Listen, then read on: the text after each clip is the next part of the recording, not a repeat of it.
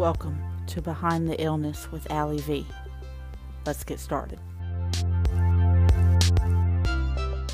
Hey everyone. Welcome to another episode of Behind the Illness. It has been a while since I've talked to you guys, and I am sorry for that. Basically, busyness, had to deal with some mental health days, all that kind of stuff, but I'm back, and I'm going to do a lot better about being more organized and put more episodes out there. I know a few of you have been asking about where's episode 2, so I'm going to do better, I promise. Just thank you for hanging in there, and let's do this. I really want to start this journey of having a podcast, so episode 1 was a big deal for me. I was really nervous, and I've had a couple people tell me you could hear it in my voice too, and I wouldn't be surprised if you could hear it in my voice now, but I'm going to get better, and thank you for just, sticking with me, and, giving me more ideas, being patient, all that good stuff, because, we're going to do this. I'm going to have this podcast, we're going to bring on guests, and we are going to do our part to break the stigma surrounding mental illness. So basically, what I want to talk about in this episode is just, obviously like the title implies, just getting behind the illness. And I think the way to start it would be to really talk about mine. Maybe until I bring some more guests on here, because I've got some guests that, we have different, mental illnesses. And, it'll be really cool to see what it's like to live, in their lives. So I want to talk about what it's like in mine. So I should tell you, in, I think 2014, I was diagnosed with major depressive disorder and social anxiety. And, I had no idea what social anxiety even was. I had never even heard of it really. But when I went and, kind of researched it a little bit after I was diagnosed, it just described me perfectly. Because when I was little, so I have like a mental block from before I was 5 years old. So from 5 years old on now, I'm 29 now, I don't like being in public.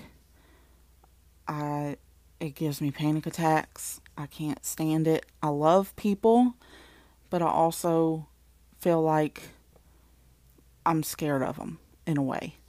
And when I was little, I wouldn't speak. I didn't talk to my aunts, my uncles, my cousins, my grandparents, school teachers, classmates, doctors, anybody. Only place I talked was at home. And it was weird because and this actually happened one time, but my uncle walked into our house. He was there visiting, and I didn't know he was there, so I was just talking in the living room. He was in the kitchen. I walk in the kitchen and I see him, and I clammed up immediately. And it's not like I did it on purpose. I didn't do it on purpose at all, because I wanted to talk. I wanted to be normal, but I just couldn't, and it was difficult. It was terrifying. And also because of that, I was pretty badly bullied at school.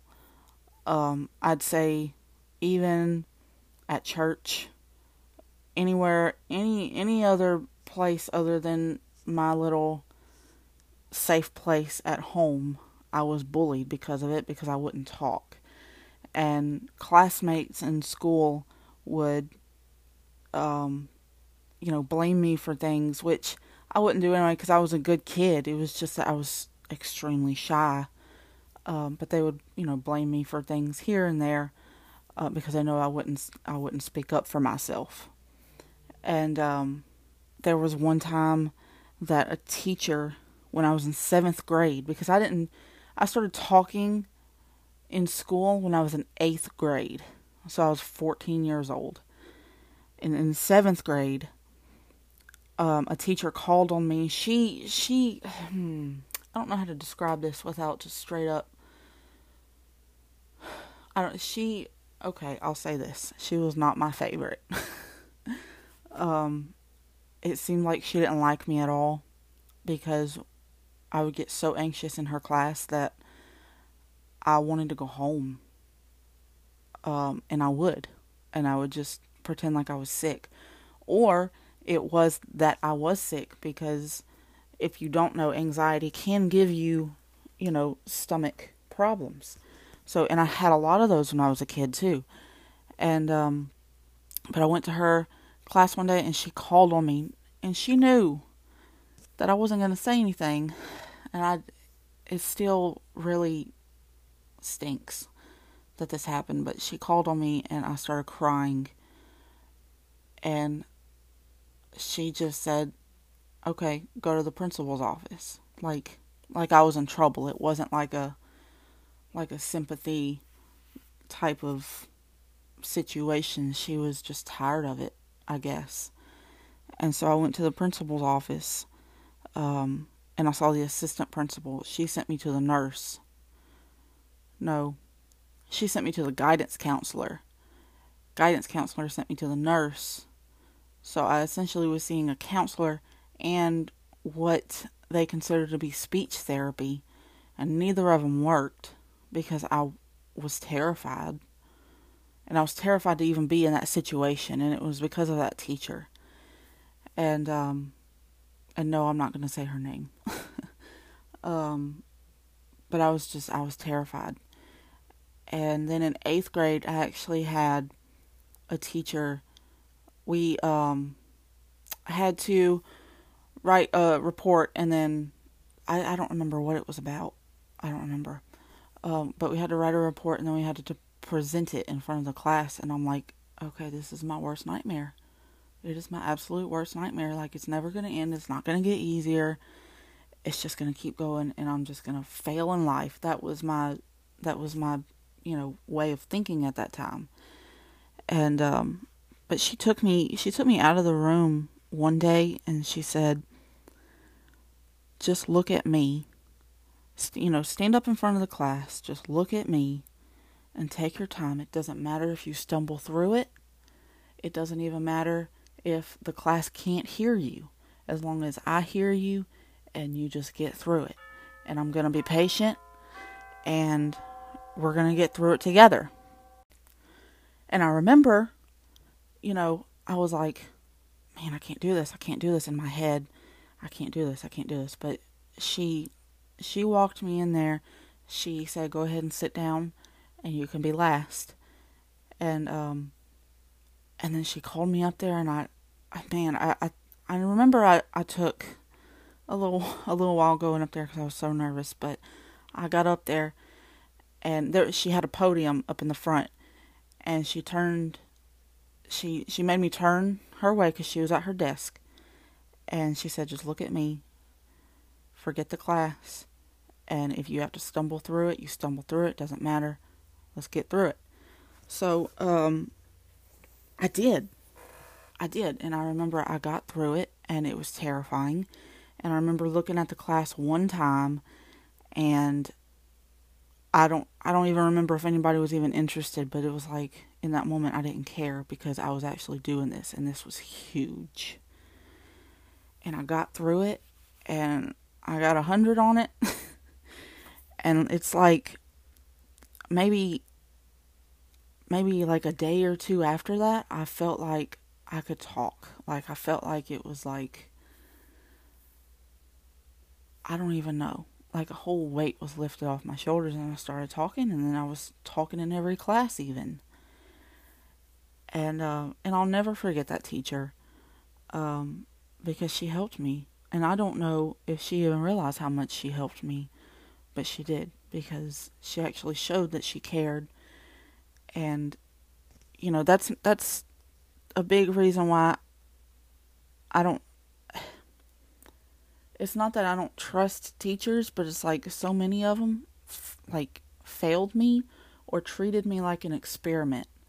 And then there's just a few of them that treated me like I was a human being that just needed some help, you know? And so, I got through it, and that's really when I started talking. I started talking at church. I started talking to aunts and uncles probably not long after that. I really don't know. And now, I still have social anxiety, of course, but, and it really keeps me from, being able to keep a real job, as does the depression. And, so it's difficult. So I have a list of questions that I got from a website, that you can ask, like, your loved one or your friend, to better understand their illness. I actually have them written down. I'm going to answer them about my illness, which is depression and anxiety. Those are my officially diagnosed illnesses. So, the first one, I really already explained, but the first question is, can you help me understand what it's like living with your condition? And, I know a lot of people know what it's like to live with depression. Some days it's hard to get out of bed. Some days it's hard to even shower, brush my teeth, get dressed, even take the dogs for a walk. Some days it's really hard to do any of that. And especially here lately, in my area, it's been raining a lot. And not even just the rain, but just because it's so gloomy outside, that affects our feelings and our emotions and depression. When it's sunnier outside, obviously, most of the time we feel better, and that's how I am too. So, I live for sunny days because I know that there's still a chance I can be depressed, obviously, but there's a little bit less of a chance because it's not gloomy outside. But anyway, I ramble. But I gotta take medicine every day, and I hate it. It's not that I'm ashamed to take medicine. It's just something that I have to remember to do, if that makes sense. And some days I forget, and I'll forget it altogether, or I'll take it late. And then that's really all it is for me. Is just like remembering my medicine. And I've been taking medicine for 5 years now. Well, almost 6 years now. So you'd think I wouldn't forget, but I do. And, being one of those people that has such severe depression that they can't hold a job, that's a little, I don't know, debilitating, because I feel like, and I shouldn't compare myself to others, but I feel like the people that I grew up with, like in school and stuff, they all have jobs and they're got kids, family, all that stuff, and I'm not one of those people. But it doesn't bother me as much as it used to, because now I'm just like, you know what, I'm going on my own at my own pace, and I don't want kids anyway, so it's like, that doesn't bother me, of course. So depression is hard to live with, and there's more to it. And if you want to talk about your depression, man, leave some comments. You can do a guest blog for me on my website even. I'd love to do that, and you can tell your story, or you don't even have to go in depth with your story, or you can just talk about, really just daily living with depression. I think that would be a good little prompt. So yeah, do that. Contact me, and you can be a guest blog on my website. Living with social anxiety is a little different, because everywhere I go, right down the road from my house is a little dollar store, and I go there a lot, just for, little snacks here and there. And I can't even go by myself. I have to have, like, a niece, or my mom, or my sister, somebody to go with me. Same with, like, Walmart. I cannot go by myself. Lately I've been using the grocery pickup, and that's been a godsend. But when I actually go in the store, I absolutely have to have somebody come with me. I think I've been to Walmart by myself maybe once a long time ago. And I still to this day don't know how I did it. But I think it was just once. I've been to the dollar store a couple times by myself. When my mom was sick, I went to go get her some stuff to help her feel better. And I go to therapy all the time by myself, but I know my therapist. So it's weird. It's like I can't do anything by myself, but I feel like I want to, and I need to because I'm a grown adult. I need to be able to do stuff by myself, but it's like I can't. And I don't really know how to ever explain it. And I don't think that my family is tired of me, but sometimes they don't feel like going. They don't feel like going to the store, so I have to just put it off because I can't go by myself. And it's hard. It's hard to live with, knowing that sometimes I feel like I'm a burden, but at this point in my life and understanding a little bit more, I'm working in therapy towards, trying to kind of go places by myself. Here and there I can. It just depends on what the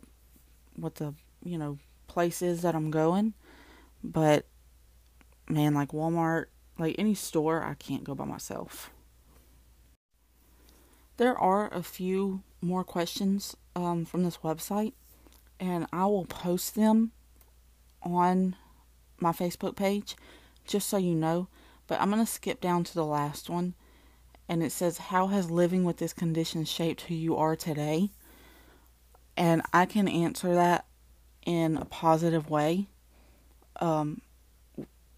We as in, myself and my parents, we have a better understanding of what really the problem was when I was a kid, because it was social anxiety. And knowing that I was having suicidal thoughts at 6 years old, I thought that was normal. So growing up with all of that, it has shaped me into let me say this. Before I started getting help, I was a mess. And I was working this job where some days it was fine, other days I wanted to come home and cry, and I did. And yeah, that's normal, but it's like I was also getting bullied at that job. And then I actually got fired from that job for other reasons. And I went from other jobs after that, and then I realized I can't do this. It's like I'm maybe not meant to work. Or maybe not that, but that I just can't. I can't. So, really after I started getting help and I started figuring out who I'm supposed to be and what my purpose is, it's shaped me into, one, I think a better person, because, years ago in school, yeah, I was getting bullied, but I feel like sometimes I was a bully too. And that really hurts my heart. It wasn't, I can't say it was on that same level that I was getting bullied, but I was just mean, and I was really stupid, and I was really ignorant to a lot of things. And now I'm open-minded. I pay attention to how other people feel, or how they might feel. So it shaped me in a better way because of that. It's helped me find my purpose in the world, and that is to be an advocate for mental health. It has shaped me into a person that wants to be somebody and wants to do better for myself. And it's shaped me into a person that has a more hope. I guess I can put it like that. I have more hope. I'm in college. I'm going to graduate in November, that blows my mind just by itself. And that's helped me become this person that it's like, I want to find out more information so that I can share it with others. And I can be a better influence, I guess. And, just be the kind of person that I was meant to be, and that's supposed to be an advocate for mental health. And it's supposed to be a friend to others and support others and just want to see people happy and whatever else, So despite all of the bad stuff that comes with depression and anxiety, honestly, and I know, and I say this knowing that I am difficult sometimes, with certain requests from my family or whatever, because I also have OCD, so that's a little difficult too. So knowing that I'm difficult sometimes, it has still shaped me into a better person and a hopeful person and a hard worker and focused. And I know that I can't be perfect, but I strive for that perfection. And some days are harder than others, of course, but I'm going to wake up the next day and know that, okay, what kind of adventure is life going to hand me today? And let's see how we can handle it. Let's see how we can tackle this. Because I don't really see things as challenges anymore. I see them as obstacles. So, and honestly, that has to be something that I've had to get used to, is just changing that mindset from, okay, everything is not against me, so I'm just going to take it one day at a time, even 1 hour at a time. I still have a lot of problems with it. I talk to my therapist about it pretty much weekly, that really I feel like I don't get the respect that I deserve, and everybody's against me, and I sometimes, that old mindset comes in, and it feels like, yeah, you're the victim. You're the victim. And you don't have to be the victim. You can I can't say just face it, because it's not that easy. But just, work hard. Keep your eyes on what you have to keep your eyes on. And don't pay attention to other people, And that's basically what my therapist says too. It's like, don't pay attention to how they think about what you're doing, how they feel, what they say, all that stuff. Because what they say, what they do, how they act, has nothing to do with you. It has something to do with them. So, I'm working on that. But, that is basically how it's like living with depression and social anxiety. So, but if you have any more questions, of course, you can just email me or, ask me on Twitter or Facebook or anything like that. And I'll be happy to answer, because social anxiety is not really an illness that a lot of people really know about. And they might know about it a little bit more now, but they don't really understand it. And especially somebody, like an extrovert, they're not going to understand it at all. So, I'm always happy to answer questions just to give you a little more insight to what it's like living with it, because honestly, it's not fun. And it's difficult to live with. It is. But I want to thank you for listening. Episode 2, it was just something that just kept, kind of tapping me on the shoulder, like, hey, you need to record episode 2, you need to record episode 2. So, like I said, I promise I'm going to do better.